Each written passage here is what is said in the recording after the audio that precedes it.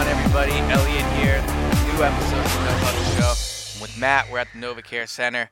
And 49ers this week, we were just talking right before we hit record, like, this team, I mean, we've been lucky each week. There's been a lot of storylines, with the Panthers on prime time, division games, last week's game, obviously. This Niners game, I mean, Doug and Carson have both talked about making sure the team gets up for the moment. There is not a lot of excitement going on with this Niners game in terms of matchups. No, the only thing that you can really point to, Elliot, which could keep this game relatively close, in my opinion, is the Eagles' offensive line, which is going to be a new look with Vaitai in there, Halapoulivaati Vaitai at left tackle, Lane Johnson staying at right tackle against a Niners front seven that has number 3 overall pick Solomon Thomas, first-round pick Eric Armstead, and they can get after the quarterback, but outside of that front seven, there's just not a lot that makes you worried about the Eagles tripping up in this game, especially after the way they went out and they came from behind and had another real complete victory over the Redskins at home on Monday night. Yeah, so I think as opposed to actual matchup, a lot of what's been going on this week has just been obviously the loss of Peters, the loss of Jordan Hicks, which we've discussed now 2 podcasts. I guess maybe one takeaway I have from those 2 losses since we recorded is I do think the loss of Peters is a bigger loss. Look, I think Hicks, I've made the argument he's the best player on this defense, which people can disagree with me. That's fine, but this is not an anti-Hicks opinion. It's just it's going to be easier for them to hide the loss of Hicks, and it's going to be for them to hide the loss of Peters. Is it though? Well, if Vaitai doesn't play well. If Vaitai doesn't play well, let's say they go out this Sunday and Vaitai really struggles, what do? You make a trade for Joe Staley. I mean, okay, but I guess what I'm saying is, yeah, that's fine. Right. But like the backups at tackle, Sayamalu is not. I don't care what people say. First of all, I don't think he's a very good player overall, but I don't think he's going to be an answer at tackle. And Taylor Hart, who the team signed this week, I mean, it's a miracle he's still in the NFL, and I can't even believe he's on this roster as an offensive tackle. Well, it literally boggles the mind that that's who they signed. When you consider the fact that they needed when you were replacing, look, you're not going to replace Jason Peters, and you're not going to sign a tackle off the street at this point because tackle is such a hard position to find in the NFL that anybody that's half decent is out there. But the fact that I just think it would have made so much more sense to sign somebody that has played the position at the NFL level before, because if Vaitai doesn't work out at that point, you just need a safety net to stop that position from completely spiraling out of control. And I'm not disputing maybe Taylor Hart does have some potential at offensive tackle. I mean, he clearly was not a defensive tackle, but maybe he has some potential at offensive tackle. But if it comes to the point where Taylor Hart, who probably won't even dress this Sunday, but if it comes to the point where you have to put him out there, this team is in serious trouble. Take a breath. Relax. We talked about this yesterday off the air, that the Eagles are going into this game for whatever reason with 52 men on the roster. Right. Because of they Hicks, haven't put Jordan Hicks on the IR yet, and eventually that's going to happen. Ruptured Achilles, you're not coming back from that. So I was thinking about this on the drive in today, that you bring in somebody that somebody off of your emergency list to get by this week. And I think that's why Taylor Hart was brought back. Obviously, the coaching staff came away impressed in the preseason. But how does Taylor Hart... Hang on. I'll get there. I'll get there. All right.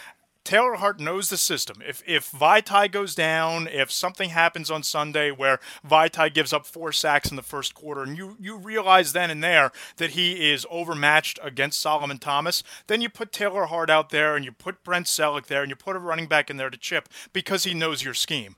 The reason that I think that they haven't made a roster move is because they're using this Sunday against the Niners as an open audition for Vaitai. And if he fails, if he struggles, you have one more game against Von Miller, which is a huge game, and it's an elite pass rusher, make no mistake about it. Well, he might be against Lane, though.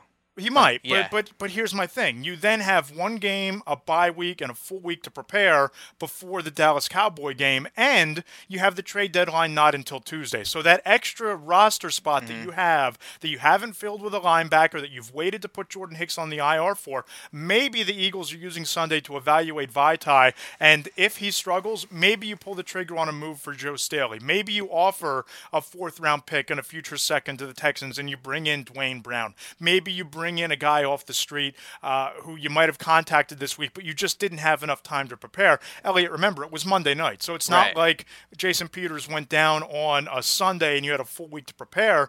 They didn't practice again until Wednesday. So to bring somebody in who's not familiar with your system, after going through practice on Wednesday, Thursday, and Friday, and they didn't even practice on Wednesday. They had Wednesday off. So I look at this as a stopgap measure for 1 week, and if Vitai's fine, okay, you've solved your problems. But if he struggles, I don't think that they're committed to or married to either Vaitai or Taylor Hart at this point. Well, and I think specifically on Sunday, it would surprise me if Taylor Hart is even active. I agree. Just because I think Seumalo is going to be the backup tackle. But the only point I'm making, and I see your point about him knowing the system, but the ultimate point is this team is not in a position right now to be signing developmental players. And if you look, I mean, there are 52 roster spots right now. They tried to sign reportedly from an ESPN reporter. I forget the guy's name. I think it was their Cowboys Todd reporter. Archer. Todd Archer. He said that the Eagles tried to sign. It was a tight end / fullback off of the Cowboys practice squad. Yep. That's a bit of an interesting decision. I mean, I would think they would view him more as a fullback, and this is more of a pass protection type move than signing a guy. I mean, I know the Eagles at tight end, and you talked about it with doing your mock drafts. They're going to need to draft a tight end because Trey Burton's probably gone, and Brent Selleck is probably going to be cut or maybe even retire. Who knows what he'll end up doing. But it's unlikely. I would say it's unlikely both of those players are back. So then you do need a tight end. But I think that's a move made more, had they made it, and they would have gotten the tight end, I think that would have been more about getting a blocking fullback than it would have been about actually getting a tight end with potential. Yeah, no, I agree with all that, but I just think that to bring somebody in, whether it's Brandon Allen off the street, whether it's Will Beatty off the street, there were veteran options. I just don't think they had the time to get him ready for this Sunday. But is Taylor Hart ready? That's my point. I think that he's on their emergency list because he knows the system and he was here. I don't think that they're looking for him to start. And worst case scenario, he's active as a backup and Chance Warmack is down. So to me, I don't think they brought Taylor Hart in here to solve any problems. They brought him in here as a body who knows the system to get by for one game. Right. And I think that this Sunday's their evaluation period about whether or not they need to get desperate and make a move and maybe even overpay to bring in a tackle in a trade like a Dwayne Brown, like a Joe Staley, or make a free agent signing for a veteran who is a free agent on October 30th, probably not going to be a game changer for you, but at least somebody who's more competent than Vaitai. All right, well, let's talk about that a little bit. So, like you said, the trade deadline is Tuesday. We'll see how Vaitai plays this Sunday against a pretty decent Niners pass rush, like you said. Let's just say he doesn't play well. Pardon me. Let's just say he doesn't play well. How much are you willing to pay? I mean, here, before we start this debate, let's just give the listeners a little background. So the Eagles, according to the NFLPA website, have around $5 million in cap space. Maybe it's like 5.8 or something like that. Now, one, that's not a lot of money. But two, the Eagles are in a position where they really need any salary cap space they have to roll over in the next offseason because according to Over the Cap, which isn't official, but they are very good, the Eagles have around $6 million in cap space projected for the 2018 offseason. So you have the $6 million, which isn't a lot, but then you have the $5 million that could roll over from this year. That brings you to $11 million. And you might ask, all right, well, why does that matter now? Because if you trade for an offensive tackle now and he adds $2 or $3 million onto your payroll, that's money that's also coming away from you this next offseason. So Joe Staley, I believe his cap hits around $9 million this year, but the Eagles are only getting him roughly halfway through the year. So when I did the math, it looked to me like if they trade for Joe Staley, we can debate whether that, him as a player, obviously I think he's better than Vaitai at this point. He is 33, but I'm all right with trading for a tackle that's 33 if you think you're going to get great play out of him this year and great play out of him next year because you don't know what you're going to have from Jason Peters next year. And if Vaitai's not the answer, then you have a major hole at tackle. And I think this is a win-now team because of how well Carson Wentz is playing. But my thing is, giving up this cap space is a big deal because there's a lot of players you have to sign and other holes in the team you need to address this offseason. No, I agree with that, and I think that ultimately the long-term answer here, once they have another offseason to prepare him, is to move Lane Johnson to left. Mm-hmm. You're not going to do that midseason. You're not going to break up with Jason Peters going down. You're not going to limit yourself and worsen yourself at two tackle positions on a short week, right? So that's why Lane's not moving over. That's why I would doubt, barring some sort of disaster this Sunday and your inability to bring in a veteran, I would doubt that you see Lane Johnson move to left tackle at any point this year. But going into the offseason, think back to this summer, when Jason Peters was out, they had Lane Johnson on the left side and Vaitai on the right. So they began that process of preparing Lane to move over to left tackle. So I think ultimately you're going to move him to that side next year with Jason Peters no longer being here. And Peters not being here is going to free up a little bit of cap space for you. So I don't know that I'd go crazy bringing in a high-priced tackle, but if it comes down to Brandon Allen costing $3.5 million and Joe Staley costing $5.5 million, well, that $5.5 million from Joe Staley, is that not offset by what you'd be freeing up losing Jason Peters? Well, you're assuming they're going to cut Jason Peters. I mean, Jason Peters. I don't think he's coming back. Well, but the thing is, prior to them giving him the 3-year, the new contract that extended his current deal by a year, if they would have cut him this offseason, they would have saved $12 million. And so then you're sitting here and you're saying, okay, you're going to cut him. But let's not forget, when they gave Jason Peters this new deal, he talked about how potentially he would move into play guard, maybe, about how he wanted to be an Eagle for life, how close he is with Jeffrey Lurie. I'm not saying the Eagles let emotions get the better of them, but I do think they play a factor. But also the cap-related impact now is if you would have cut Jason Peters before the deal, you would have had $1 million in dead money. Right. Now you're looking at almost $5 or $6 million. I mean, his cap hit for next year, which is going to be around 11, I think, is basically cut in half with dead money and savings. So right. there is that potential. $6 million and Joe Staley's $5 million, you're netting out about the same. You are, but my point is you're also adding I guess my point is you're leaving a lot of dead money on the books. Now, Howie might not care about that. He's had a lot of dead money on the books this year and the previous year. He might not care. My only point is that, whenever me and you go over guys are going to cut, the two things you look at are cap savings and dead money. And, I mean, Peters now is a dead money guy where he's going to leave a considerable amount on the books if they do decide to cut him. So there is that. I mean, look, if you want to tell me I'll give you Jason Peters and I get Joe Staley, and maybe you give up a 4th round pick or a 5th round pick. I see that point.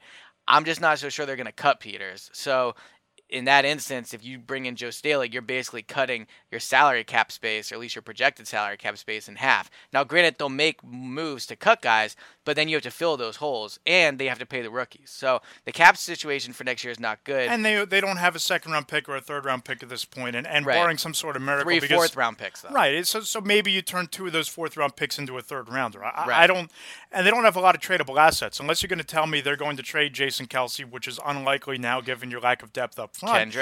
Kendricks, you might be able to deal, but you could have dealt him last. Well, let me ask you this really quick. And you got nothing. Yeah, well, let me ask you this. So there's I can't think of Dante Hightower from New England. He just is out for the year, apparently, with a torn pec muscle. A few writers up in New England have speculated maybe Kendricks is a guy that the Patriots could go after. Would you consider trading him to the Patriots at this point? At this point, I don't think you can, because you've lost Jordan Hicks. And if you trade Michael Kendricks, then you're left with Najee Good, you're left with Nate Gary, Joe Walker. None of these guys are proven to be able to play on the outside or thriving in nickel. When you've seen Michael Kendricks play a role in this team, particularly when they go to nickel packages, that you're going to need him now. If you told me that Jordan Hicks was healthy, fine. I would ship Michael Kendricks off for a 3rd or a 4th-round pick or whatever I can get from New England, because you are so short on assets going into this offseason. But if this is a team that has Super Bowl aspirations, I don't think that you can weaken yourself further at linebacker, where you have very little depth to begin with. And if Nigel Bradham goes down, or if Najee Good goes down, you're staring down the barrel at a converted safety in Nate Gary playing meaningful snaps, or Najee Good playing meaningful snaps. And I don't think that that's a situation that this team should feel comfortable with. Well, I agree. I agree with you 100%. The only thing I would add to that is if you're an Eagles fan and if you're the Eagles, you got to think about the future too here. I mean, look, I said at the beginning of the podcast, I think Jordan Hicks is a phenomenal player. Coming back from a torn Achilles is not easy, and this is now a guy that has missed a ton of time. I think by the time this season's over, he will have missed roughly, I think, a little like 40% of his games in the NFL. This is his 2nd season-ending injury. He's missed a lot of time this year already prior to that. And you have to ask yourself, going into next year, A, is Hicks going to be the same player? And B, can I count on him? And that's where if Kendrick plays really, really well these next 8 or 9 games, then I think, you go into next year feeling confident about him and feeling questionable about Hicks, and you end up keeping Kendricks. And, we've had this discussion before off the podcast. There's a lot of guys now that we thought they were going to cut that maybe you don't cut anymore. Jason Kelce, Michael Kendricks, Jason Peters, obviously. Well, I guess maybe because of injury, but at least it's not the same cap ramification. So a lot's changed. And when it comes to Kendricks, I agree. I mean, look, if New England blows you out the water, I would do it. If they offer you a second-round pick, then you drive Michael Kendricks to Foxborough. Right. But I don't think that's going to be the offer. I don't think that's going to happen. And I think that you need to start thinking about not necessarily life after Jordan Hicks, because clearly he's going to come back and he's a young player. Right. But you need depth. And, looking ahead to the draft, I'd keep an eye on Jason Kabinda and Malik Jefferson. They would be two middle linebackers who I think would be pretty decent fits in this scheme. And they're both pretty good leaders. They both have good noses to the football. And I think that you look at this team moving forward, all of a sudden, two positions that you thought would be luxury positions, you try to fill in at running back and some other depth spots, maybe wide receiver on your team, you have to start moving offensive tackle and linebacker higher up your board in terms of lists of needs going into the draft. So while we're on this topic, it seemed like you were going to say you thought that the loss of Hicks was bigger than the loss of Peters. Am I right in saying that? I'll say this. I don't think that we can just dismiss the loss of Jordan Hicks. Because we saw mid-game, we saw the Redskins do a really nice job freeing up Chris Thompson on a little delayed screen right over the middle of the field on a bit of a wheel route, which was taken up right in the area that Jordan Hicks usually occupies and plays very well. And I think that you're going to see teams, just like defensive coordinators are going to overload and put exotic blitz packages on the left side of the line to try and confuse and overwhelm Vaitai. I think you're going to see teams attack the middle of the Eagles' defense, and you're going to have to change the way you play, because I don't know that I trust Najee Good or Joe Walker to be quite as good in coverage as Jordan Hicks, and you're going to have to play a lot more nickel, which means you're going to have to bring Malcolm Jenkins closer to the line of scrimmage, which he excels at, by the way. And Monday night was a clinic put on by Malcolm Jenkins in terms of being a slot corner or a nickel defensive back. But again, that means you're going to have to throw Corey Graham out there or Jalen Watkins out there. And I know that you can hide it potentially a little better than a left tackle, but I don't think that this is a minor loss for this team. I think ultimately both of these injuries might wind up costing them at least one game. Yeah, I think it's a loss for sure. I just think if you said to me, all right, you can have one back. If, the NFL gods or the medical gods came to me and said, all right, the Eagles can have either Jason Peters or Jordan Hicks back. Now, there's an argument to be made for Jordan Hicks simply because he's a foundational player for this team. But I do think on the field this year, the loss of Jason Peters is a bigger one. But so let's talk about this upcoming game a little bit. So obviously this Sunday, I think one thing that could potentially play a factor, and I think it's the weather. I mean, that sounds stupid to say, but it's going to be pouring rain. It's going to be 35-mile-an-hour winds. That always, to me, seems to be the advantage for the underdog because it evens the playing field a little bit. And I do think, we're speaking of injuries, one thing that could impact is Ronald Darby and whether or not he comes back. So we're recording this on a Friday. The Eagles have not yet released their injury report for the weekend. I'm guessing Darby is going to be listed as questionable. He was limited in practice throughout the week. I don't think he's done any team stuff. He hasn't talked, so we're not really aware what he's done exactly.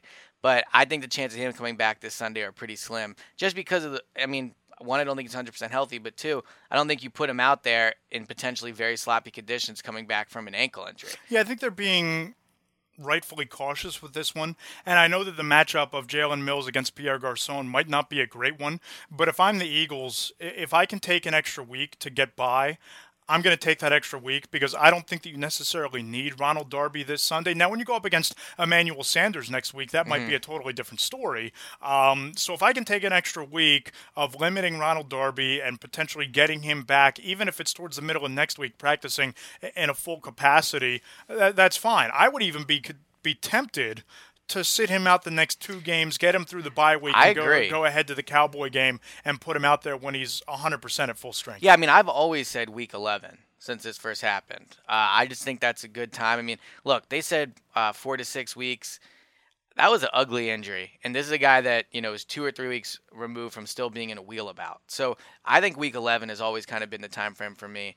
So Darby's unlikely to play. Even if he does, I think he helps, but I don't think he goes out there and he's not going to play 100% of the defensive snaps. He's going to be a role player. They'll probably ease him back in at first. And with this weather, I'm not saying you let the weather completely dictate it, but I do think it's just smart to maybe sit him out another week. I think that if he's not a full participant next week and if he's inactive next week, then I think maybe you start to worry. Like, again, I don't mind letting him sit for the full bye week, but that's with the premise of him getting back and practicing, because that's another hurdle in terms of his rehab and in terms of being closer to getting back on the field. And if he doesn't practice at all next week, then I wonder. If he's limited again, then I wonder just how close he really is to getting back out there fully healthy. All right, so let's talk about this Niners game for a little bit. Yep.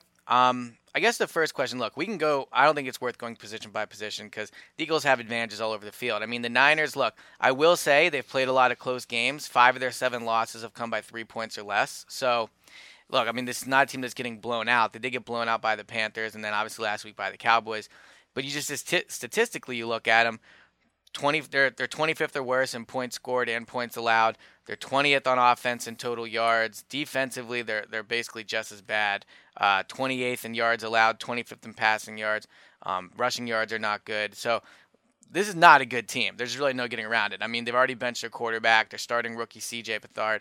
So my question to you would be, is there anything that worries you about this game? Not just, we can talk about potential trap game, but just on the field, what worries you about? The only thing, and I started the podcast with it, Elliot, is the Eagles' offensive line against the 49ers' defensive line. I mean, they have first-round picks all up and down the board, and Solomon Thomas already has, I believe, it's either 2.5 or 3.5 sacks this year, and he's played really, really well. He was a beast coming out of Stanford, and you have Eric Armstead, who's 6'7" on the other side. So they have some dominant pass rushers, and that can level the playing field a bit.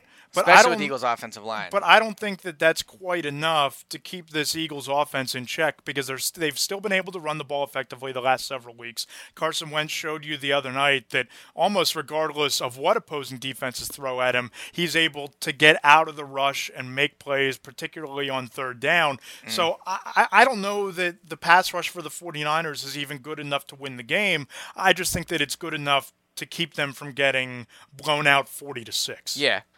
Yeah, I mean, my main concern, I agree the pass rush is one. The other one I think that could potentially cause a problem for this team is Pierre Garçon. Now, the fact that it's raining and the fact they have a rookie quarterback is going to impact Garçon's ability to hurt the Eagles. But Garçon is a guy that has hurt the Eagles throughout his career. He's played him 11 times. He has 711 yards. He's got 65 catches and 4 touchdowns. So the Eagles have traditionally covered to cover him. Now, I think Jalen Mills and Rasul Douglas have been playing well, but Garçon, I mean, he has decent speed, and Mills and Douglas really don't. So that would be one potential issue for me. And again, I feel like we say this every week, but to shift topics a little, this is a game where the Eagles' defensive line not has to win it for them, but there's no reason the Niners should score more than 13 points on this team. I mean, you can't let C.J. Beathard come in here as a rookie against a 6-1 team that, I mean, look, they don't need to win in any way like it's going to wreck their season, but you win this game, you're 7-1. You have the Broncos next week.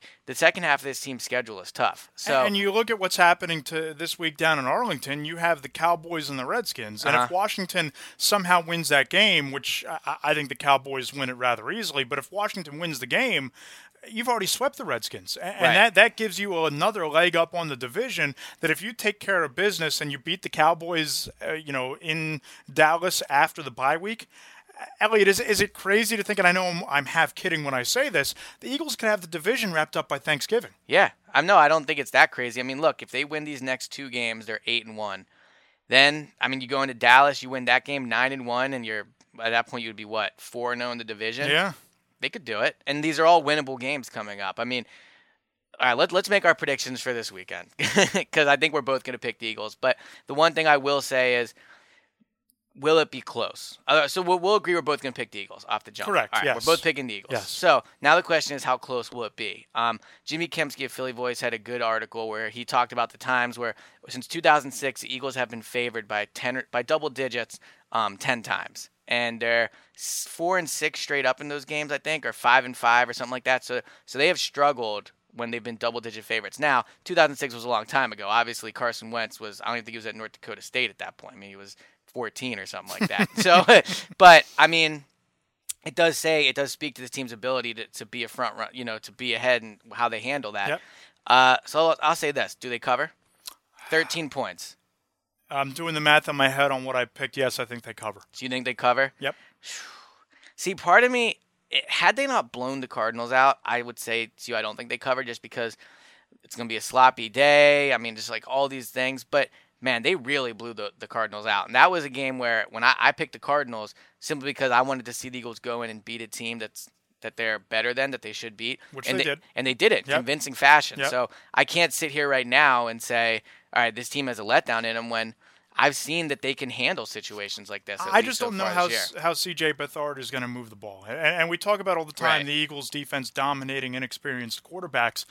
I think this is a week where they could force 2 or 3 turnovers. I think this is a week where they're going to be able to run the ball. They're going to be able to do some things offensively out of play action to neutralize that pass rush.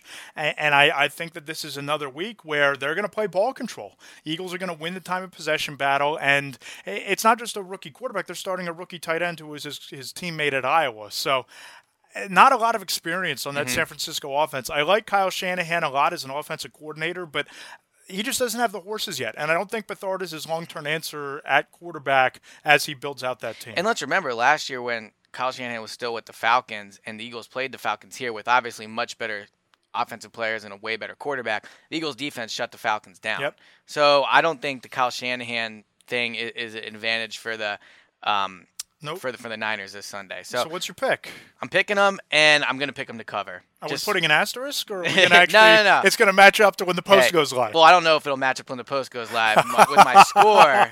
We'll see what the rain looks like, but I am going to pick the Eagles for sure to win this week. Move to 7-1, and then a tough Broncos team comes in here. Yeah, I like the Eagles 37-13. I just don't know how. I don't know how San Francisco moves the football. See, I would go more like 27-14. At 37 is a lot of points. I mean, we'll see. Maybe I'm making too much of the rain, and that's certainly possible. But I just think it's going to be tough to throw the ball. It's going to be mucky conditions. So getting 37 points will be tough. But look, C.J. Beathard could throw 3 pick sixes. I mean, he is not good, and the Eagles' defense is great at creating turnovers. So, all right. So we both picking the Eagles, not surprisingly. And I guess we'll do the instant reaction podcast on Sunday. But before we get out of here, I forgot that it is Fan Friday. Yes, it is. and the reviews are piling up, my man. I know. We are, let me reload this right now. We're at 170 this morning when I looked. Yeah, we're at 170. A lot of good reviews. I appreciate everyone that's doing it. We're up to 4.5 average rating here. I want to get to 5. Should we read out a couple? Yeah, let's read out a couple. So one that I like here is it says Debating Atmosphere. Okay. God J. Havoc. Decent name. 5 stars. He said, I love the debating atmosphere with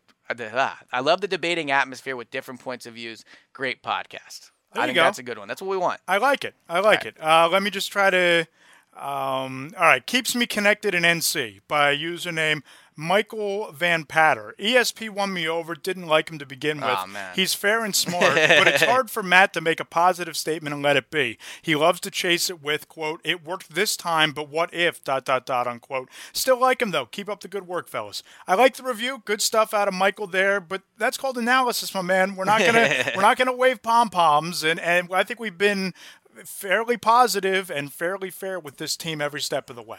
Yeah, I agree. I mean, we're both picking them this week. So, All right, we appreciate everyone that's been leaving the reviews. Like I said, we're at 170. I want to get to 200 by the Cowboys game, but it might be conservative at this point. We might get there by the Bronco game. No, I agree. So, but I would love to get there by the Cowboys game. So keep giving them. We really appreciate it. Yep. More reviews. Follow Elliot at Elliot Shore Parks and follow me at Matt Lombardo PHL. Hit up our Twitter feeds. They're just as fun as the podcast. Sounds good. And we were debating this morning about that Kiko thing, which we don't have to get into now. But if you enjoyed the debate on the podcast, we do debate on Twitter as well. So, all right, we appreciate everyone for listening. Matt, I will talk to you and all the listeners on Sunday. See you at the link.